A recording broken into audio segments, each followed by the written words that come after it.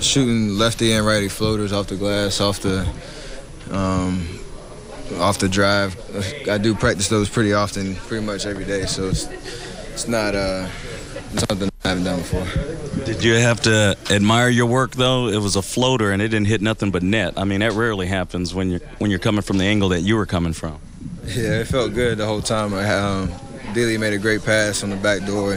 They were a little late rotating, but obviously Josh is a good shot blocker, so I had to get up pretty quick. But it felt good, going to the basket and getting up there. I noticed during shoot-around, though, you guys were extremely loose this morning. Did you have a good feeling heading into this game tonight? Well, we feel like this is a must-win just after what happened the last two games, especially the Denver game at home, losing double overtime. So we had an opportunity to come out and protect home court. Atlanta just came off a great win in Portland, so this was a big one for us before we start this 3-game road trip to make sure we got this win and felt good going on the road. What did you think of Harrison Barnes? He looked like a different player out there, much more aggressive.